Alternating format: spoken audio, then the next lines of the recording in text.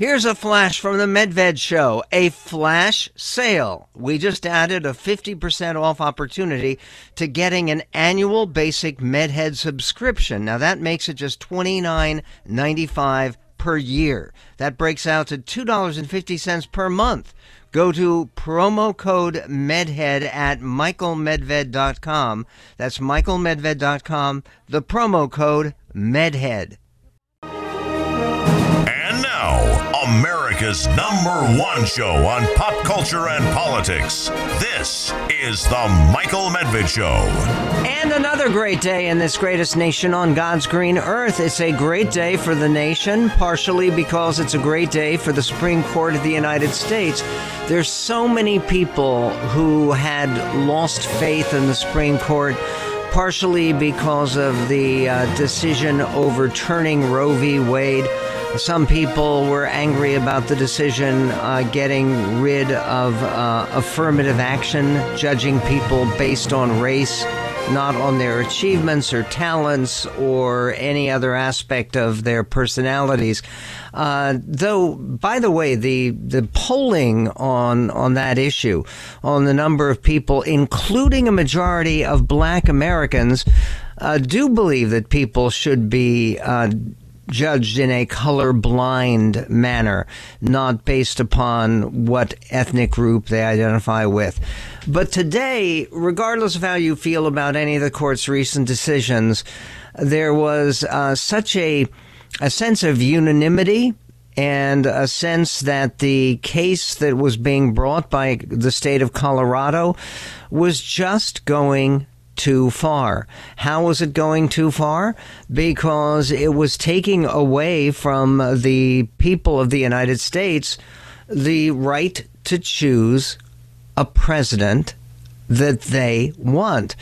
I do not believe that we will have a majority of Americans. It may be a plurality, but I don't think it will be a majority of Americans who want President Trump to return to the White House. But we have a whole campaign to work that out.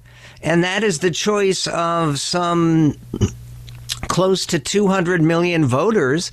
It's not the choice of 9 people, no matter how well educated they may be in the American law.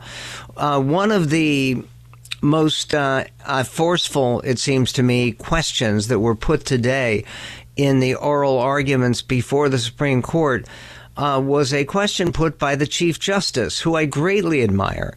And John Roberts asked a very real question, which is that, okay, if the state of Colorado decides that they can take Trump off the ballot as a candidate for president based upon some form of disqualification, some undefined guilt because there has been no trial of President Trump yet. That's coming, about whether he did in fact promote an insurrection. And I think President Trump has a lot of explaining to do on that issue, and that's fine.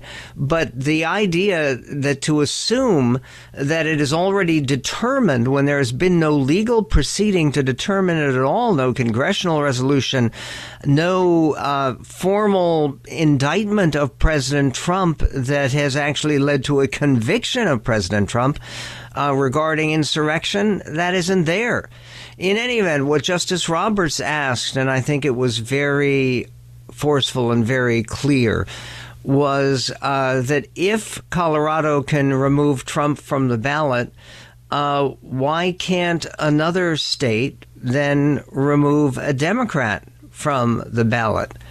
If this is all left up to states, then what you're doing is you're giving an individual state power over the federal government in a way that the founders clearly didn't intend. Justice Kagan, who you would think would be about as anti-Trump as she could be. I mean, look at her background, former dean of Harvard Law School, by the way, and someone appointed by President Obama. But here is Justice Kagan asking a crucial question of Jason Murray, who was the lead attorney for the plaintiffs, for the Colorado defenders of the law that they had passed, or the decision that had been made by the Colorado Supreme Court to strike Trump's name from the ballot. This is Justice Kagan, clip 2. Most boldly, I think that the question that you have to confront is why a single state should decide who gets to be president of the United States. In other words, this question of whether a former president is disqualified for insurrection to be president again is, just say it. It sounds awfully national to me. So whatever means there are to enforce it would suggest that they have to be federal, national means. Why does, if you weren't from Colorado and you were from Wisconsin or you were from Michigan, and it really, what the Michigan Secretary of State did is going to make the difference between, whether candidate A is elected or candidate B is elected, that seems quite extraordinary, doesn't it? No, Your Honor, because ultimately it's this court that's going to decide that question of federal constitutional eligibility and settle the issue for the nation. And certainly it's not unusual that questions of national importance come up. Well, I suppose this court would be saying something along the lines of that a state has the power to do it. But I guess I was asking you to go a little bit further and saying, why should that be the right rule? Why should a single state have the ability to make this determination, not only for their own citizens, but for the rest of the nation? And that is a powerful argument, and one that works well. She came in with this question midway, seeming to end the case and to settle it. And it was almost as if she were speaking for all 9 of the justices of the court. But that doesn't happen all the time. And by the way, Jason Murray, the attorney for Colorado, is a former clerk of Justice Kagan. Justice Kavanaugh, who is usually put on the other side of issues, was very much sympathetic with Justice Kagan. By the way, Jason Murray also clerked for him. Actually, no, he didn't. He clerked for Neil Gorsuch, but he clerked for somebody else on the Republican side of things. Brett Kavanaugh, appointed by President Trump, hit the lead attorney, Jason Murray, who was trying to keep Trump off the ballot, with a much-needed reality check. This is clip 7. Some of the rhetoric of your position, I don't think it is your position, but some of the rhetoric of your position seems to suggest unless the states can do this, no one can prevent insurrectionists from holding federal office. But obviously Congress has enacted statutes, including one still in effect. Section 2383 of Title 18 prohibits insurrection. It's a federal criminal statute. And if you're convicted of that, it says shall be disqualified from holding any office.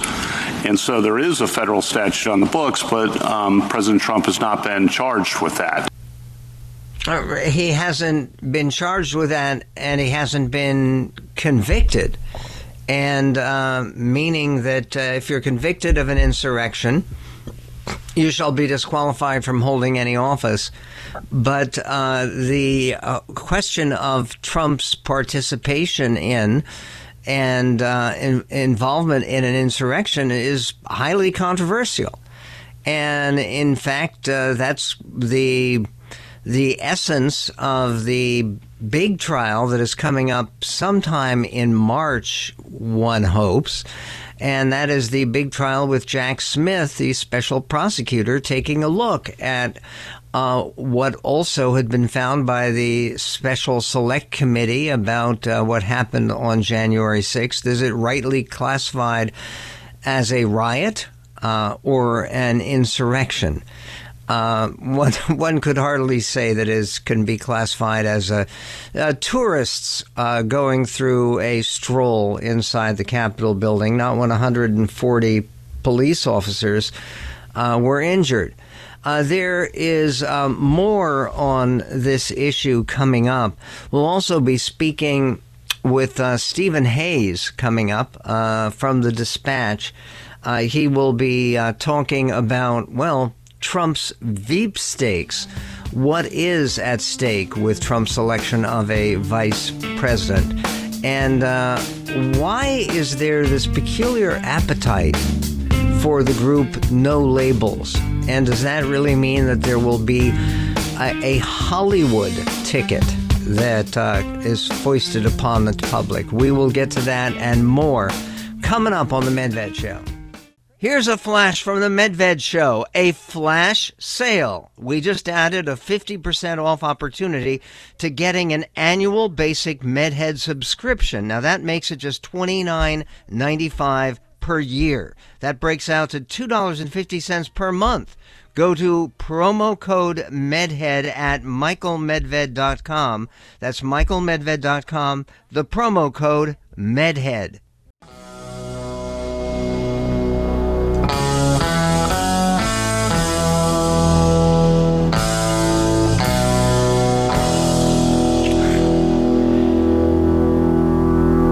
And on the Michael Medved Show, yes, I would love to put on the air for you to hear yourself back and forth with the justices battling one another, and Justice Kavanaugh going toe-to-toe with Justice Ketanji Brown Jackson, and Justice Elena Kagan taking on Justice Sam Alito.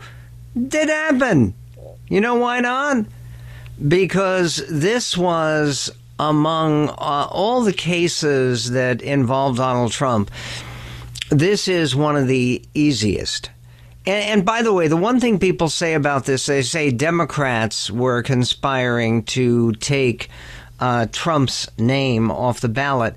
Actually, most of the people who were involved with emphasizing this Section 3 of the 14th Amendment and talking about Trump as an insurrectionist, most of them were Republicans. And they were Republicans who were very anti-Trump, but that is a factor in national life right now. And even if you look at one of the most advantageous recent polls for President Trump, it shows that he has much less unanimous support among Republicans than Biden does among Democrats. There are only 2% of Democrats who say they're planning to vote for Trump. 7% of Republicans say they're planning to vote for Biden. But leave that aside for a moment, because right now President Trump is about to celebrate and what is going to be, and probably announced very soon, a decisive victory over the state of Colorado, at least their Supreme Court, which voted in a 4-3 decision that Trump's name would be removed from the ballot. By the way, his name is actually on the primary ballot for Colorado because they had a stay of enforcing that judgment by the Colorado Supreme Court. Justice Brett Kavanaugh, again, another Trump appointee, told the representatives of the state of Colorado, led by Jason Murray, they told him that their bid to keep former President Trump off the primary ballot could have a really terrible impact on the idea of election integrity. How? Listen, this is clip 6. What about the idea that we should think about democracy, think about the right of the people to elect candidates of their choice, of letting the people decide, because your position has the effect of disenfranchising voters to a significant degree. And should that be something, does that come in when we think about should we read Section 3 this way or read it that way? What about the background principle, if you agree, of democracy? I'd like to make 3 points on that, Justice Kavanaugh. The first is that constitutional safeguards are for the purpose of safeguarding our democracy, not just for the next election cycle, but for generations to come. And second, Section 3 is designed to protect our democracy in that very way. The framers of Section 3 knew from painful experience that those who had violently broken their oaths to the Constitution could couldn't be trusted to hold power again because they could dismantle our constitutional democracy from within. And so they created a democratic safety valve. President Trump can go ask Congress to give him amnesty by a 2/3 vote. But unless he does that, our Constitution protects us from insurrectionists. And third, this case illustrates the danger of refusing to apply Section 3 as written, because the reason we're here is that President Trump tried to disenfranchise 80 million Americans who voted against him. Okay, that argument is showing the essence of what some of the core beliefs or core motivations were from the people who were applying that Section 3 of the 14th Amendment in the way they did.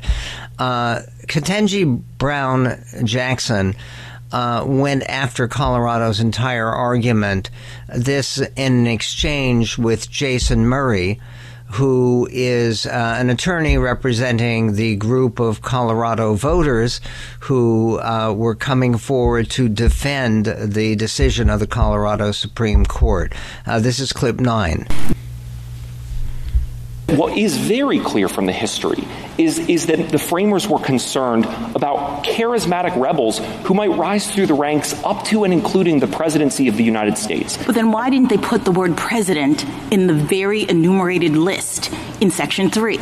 The thing that really is troubling to me is I totally understand your argument, but they were listing people that were barred, and president is not there. And so I guess that just makes me worry that maybe they weren't focusing on the president. And, for example, the fact that electors of vice president and president are there suggests that really what they thought was, if we're worried about the charismatic person, we're going to bar insurrectionist electors, and therefore that person is never going to rise. This idea that you're talking about the details of the language, which is what people call the easy off-ramp from this particular issue. Justice Gorsuch very quickly took a sledgehammer to Colorado's entire argument for keeping Trump off the ballot. Listen, this is clip 3. Given that Section 3 speaks about holding office, not who may run for office. It was a point Mr. Mitchell was making earlier, and I just wanted to give you a chance to respond to it, because it seems to me that you're asking to enforce in an election context a provision of the Constitution that speaks to holding office. So it's different than the qualifications clause, which is all about who can run and then serve. Yeah. I don't know that it is different. Okay. Other qualifications for office similarly talk about eligibility for the office. There's nothing unconstitutional about a 30-year-old trying to get on the ballot. Except for this disability can be removed, right, under Section 3. That's what's different about it. And that's another reason that it is very highly likely that Trump's name is not going to be stricken from the Colorado ballot, not from the ballot in Maine, not anywhere. Doesn't mean that his legal problems are over. The polling shows overwhelmingly that there is a very substantial number of people who would otherwise vote for Trump who say that if he is convicted of a crime, they would not vote for him. And is he likely to be convicted of a crime regarding some of the charges against him brought by Special Prosecutor Jack Smith, and some of the charges he's going to have to face concerning his behavior surrounding January 6th and the riots then, if not the insurrection then? We will all see how that plays out. Coming up, he's still the front runner. And what about his Veep stakes, his selection for a running mate? We'll be speaking about that with Stephen Hayes of The Dispatch coming up on The Medved Show.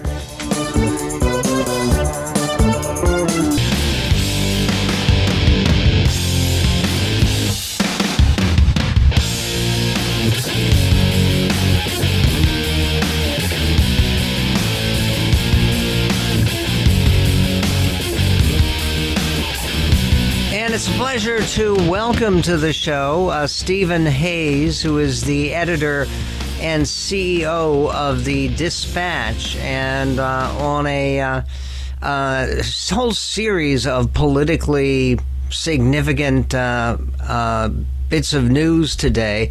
It is a real joy to speak to him. He has provocative columns. Some of them we've posted at our website at michaelmedved.com.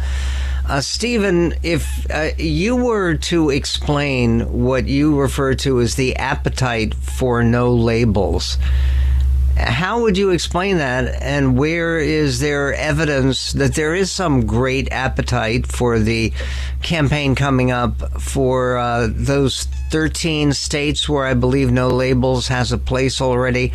They're trying to get all 50 states for running the name on a ballot of a candidate, a nominee they haven't chosen yet. What's the story with no labels and its persistent fascination? Yeah, hey Michael, it's great to be back with you.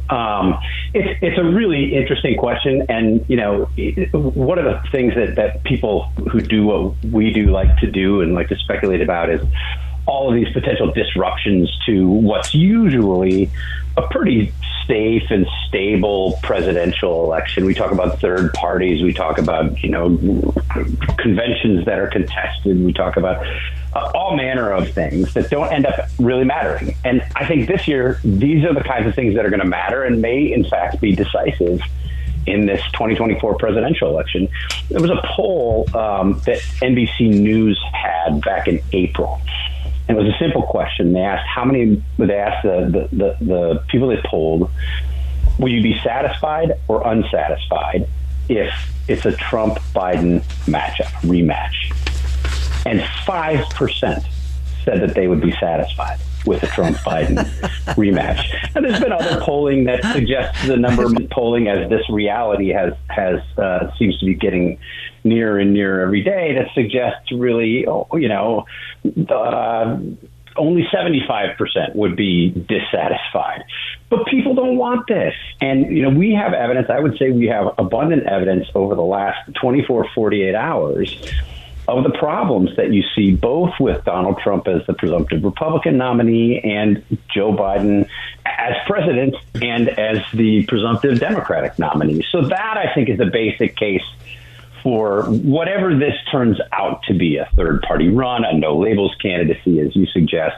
I do think there's likely to be some enthusiasm there, and I think it'll likely matter. And you talk about, with a question mark after it, a McConaughey-Hanks ticket. That would be Matthew McConaughey and Tom Hanks. Why do you select them? I mean, I know McConaughey's talked about running for governor of Texas, and given some of the controversies involving Governor Abbott, maybe he'd find some support. But who would be top of that ticket? Would it be Matthew McConaughey? Would it be Tom Hanks, or would it be Dwayne Johnson, The Rock? Yeah, I mean, I think that was not me, just to be clear. That was not me writing that. But my colleagues have had some fun thinking about people who have, national followings. We're now in this era. I think we've been sort of walking into the era of the celebritization of politics for a long time, but certainly Donald Trump brought us very soundly into that era. And I think, one of the reasons that he won in 2016 is because he had been on, in people's living rooms, firing people who weren't doing jobs well as the host of The Apprentice. So I think we're at the point where celebrity really matters, and you can get your word out, you can get your campaign message out in totally untraditional ways. You don't have to wait for to be granted an interview on a Sunday talk show or ABC News morning TV show. You can now create your own audience and create your own following. So I think it does open the door to more celebrities choosing to enter politics. I don't think this is a good thing. I mean, this is not my preferred state of affairs, but I think it's upon us, and I wouldn't be surprised if, probably not as much in 2024, but beyond, whether you're talking about gubernatorial races like the one potentially in Texas, or elsewhere, maybe at the presidential level in the coming cycles, we're definitely going to see more celebrities getting involved. Well, but that brings us back to this question where 3/4 of Americans, and I think your guesstimate is probably, if anything, maybe even understating it, 3/4 of Americans lack enthusiasm for a contest between Joe Biden and Donald Trump. That partially is, I think, based upon their first debate last time 4 years ago, which was probably the most unpleasant thing I've ever seen on TV, which covers what can be done or what can be hoped for to at least broaden the choice a little bit, other than being forced to take Robert F. Kennedy Jr. seriously. Yeah, I mean, what's crazy is if you look at the polling right now and you look at national polling that has included Robert F. Kennedy Jr., he's routinely polling at about 20%. He gets about a fifth of the electorate. Now, I'm under no illusion that that's because people are familiar with the policy positions he's pushing, to the extent that he has policy positions, or even the conspiracy theories that he's floating.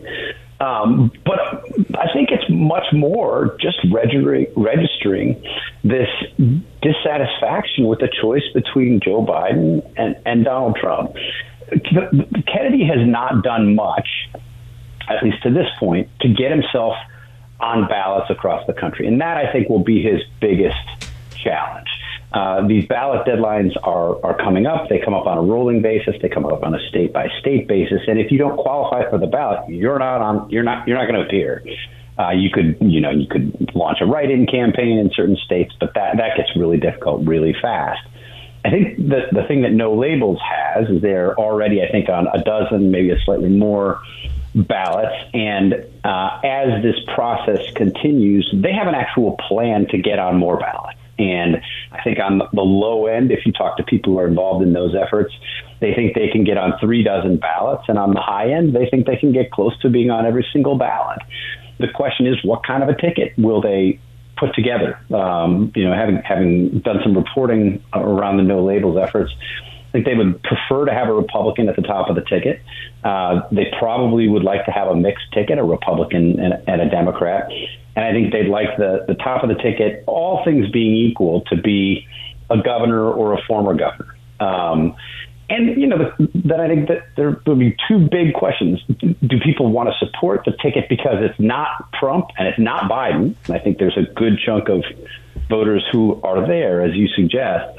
And then can that kind of a hybrid ticket put together a message, a campaign message that will make their appeal broader than just an anti-vote because people don't like the existing choices? So who's the former Republican governor who could fill that role? Is it Chris Christie? Is it Larry Hogan? And what about Trump's vice presidential picks? James Carville has actually nominated somebody to be Trump's vice president. Interesting choice. And no, it's not Mary Matalin. We will be right back with Stephen Hayes of The Dispatch. Coming up on the Medved Show, choices for VP for Trump. Will it matter more than that kind of choice usually does? I think so, actually. We'll be right back. You saw real white trash on display. Michael Medved. He dresses like white trash. He really needs a fashion consultant.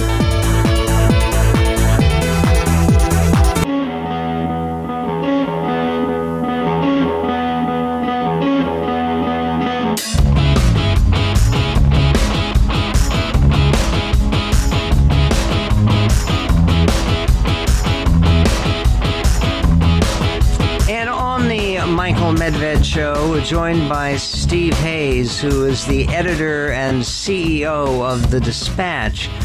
And he has written about many aspects of this campaign, which is unconventional, unpredictable, and dominated by two candidates that nobody seems to like, or at least have at least upward limits in terms of the percentage of people who do seem to like them.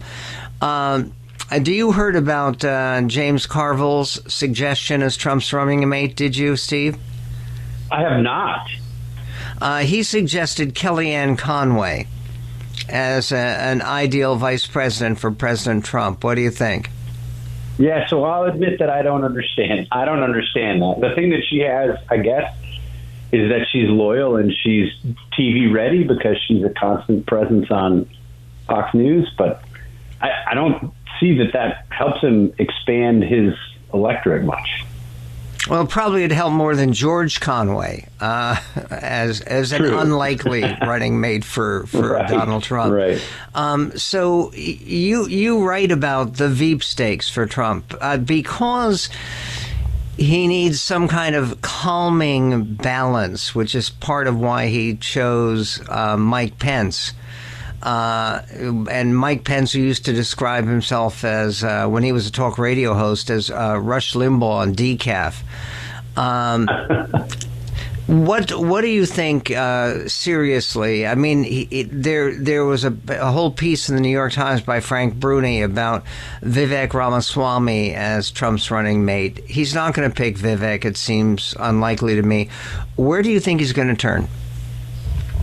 Yeah, I mean, I would put Vivek as unlikely, but one of a handful of people that he would maybe consider. I think this is a big question. He could try to expand his base by picking somebody who's not sort of primarily thought of as a MAGA Republican, who's not a Trump first Republican. And if he goes in that direction, the most obvious person would be Nikki Haley.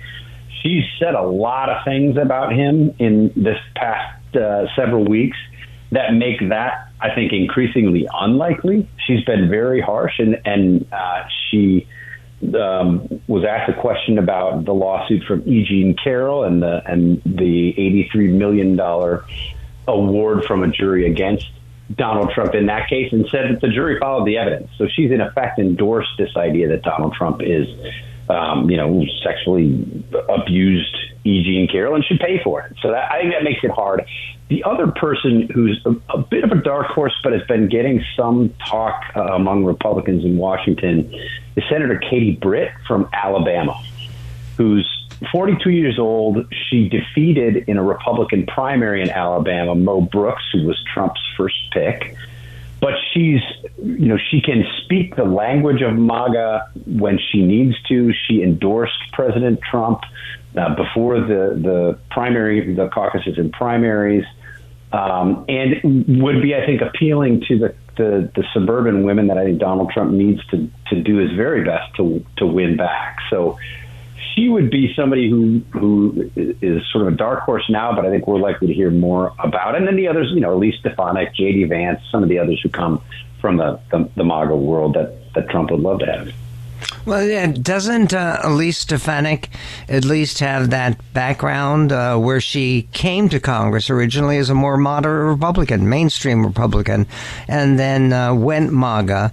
And she seems to be campaigning actively for it. I get in my email, I get Team Elise 3 or 4 times a day now, and which all of looks like a campaign for vice president for me.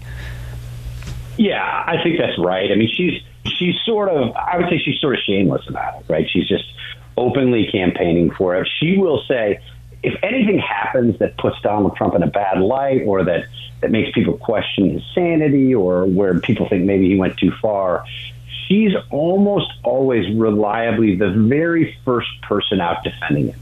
And I think it really doesn't matter at this point what he does. She will defend it or explain it, or pretend that it's a good thing. And that win. Look, yeah, he really does look like Elvis.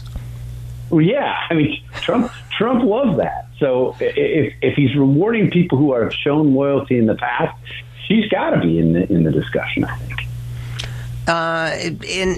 In terms of the impact on the campaign, we were talking before about no labels and the fact that Robert Kennedy has 20% consistently in polls, or at least 15%, which gets him in the debates. And what you were saying, I think, is true, is that No Labels would prefer to have a Republican at the top of the ticket. That leaves out Joe Manchin. So where are they most likely to turn, in your opinion? Yeah, it's a good question. I think Manchin would love to be the No Labels candidate and has been, he's been involved in conversations with them going back more than a year, and in his own way is sort of running a quiet campaign to be drafted as the No Labels candidate. He spent some time in New Hampshire, some time in South Carolina. It's like Joe Manchin would like to do it. I don't think he'd be their first choice. You know, if they're looking at governors, I think their first choice, or among their first choices, would be Chris Sununu, current governor of New Hampshire, who's leaving at the end of his term. Served as an outspoken critic of Donald Trump for Nikki Haley's presidential campaign. He was sort of the main surrogate in New Hampshire on her behalf, but did lots of national press, including the podcast with the Dispatch and some interviews with us, where he was really directly critical of Donald Trump. And he presents in sort of an optimistic, idealistic way, despite the fact that we're in this crazy moment in our politics. And it's a way I think that could be quite appealing. He suggested that he doesn't want to do it, that he wouldn't do a No Labels. He wouldn't be on a No Labels ticket. He's not interested in running as a third party candidate. But I think they probably are interested in him. Chris Christie is another person who put himself out there as a Republican. I think would be certainly open to being drafted by No Labels if they came knocking on his door. Somebody that's sort of the profile I think the No Labels team is looking for. And probably more than Larry Hogan, the former governor of Maryland, who was very successful for 2 terms, but does not appear to have the presidential bug in the way that a Chris Sununu might, or Chris Christie. We know he's been a candidate twice. Not Christie. Yeah. Right. Certainly not Christie. But I think Hogan's an interesting fellow as well. He was the chairman of No Labels and resigned about 3 weeks ago, with some speculation that he resigned so that he might be considered by the organization. I think you're right. For a while, he had, in effect, made a decision that he didn't want to do it. But when he resigned, there was, I think, some informed speculation that he was more open to it than he let on. He was a successful Republican governor in a blue state, left office with 69% approval rating, but nonetheless managed to govern as more conservative and in one of America's bluest states. He'd certainly have a record that he could tout if he decided to jump in, if that's where they landed. And is your guess as to the winner in this entire process, or is that looking too far ahead? You mean on the No Labels, or no? I mean the entire process. Do we have a second term of Sleepy Joe, or do we have the Donald returning to power, or something else? So I don't mean this as a dodge, although it will sound like a dodge. I don't see how Donald Trump wins, and I don't see how Joe Biden wins. So it's a difficult moment in the political prognostication world. But you're betting on Cornel West, are you? Get over 46. Cornel West, maybe the Libertarians. They'll be on, I think, 48 to 50 ballots. So maybe there's a Libertarian candidate. No, I mean, I think it's likely to be almost certain to be one of the 2 major party candidates. But what happens between now and Election Day in November, I think, is sort of a steady state of chaos. With news developments. The one thing that is fascinating, and one of the things that keeps me up at night, literally, is that if a No Labels candidate or even a Robert Kennedy is able to win even 2 states and take some electoral votes, you have a real possibility of no majority in the electoral college, and then that goes to the House of Representatives, where each state has 1 vote. So Wyoming has the same number of electoral votes in effect as California, and you have Mike Johnson presiding over the whole thing.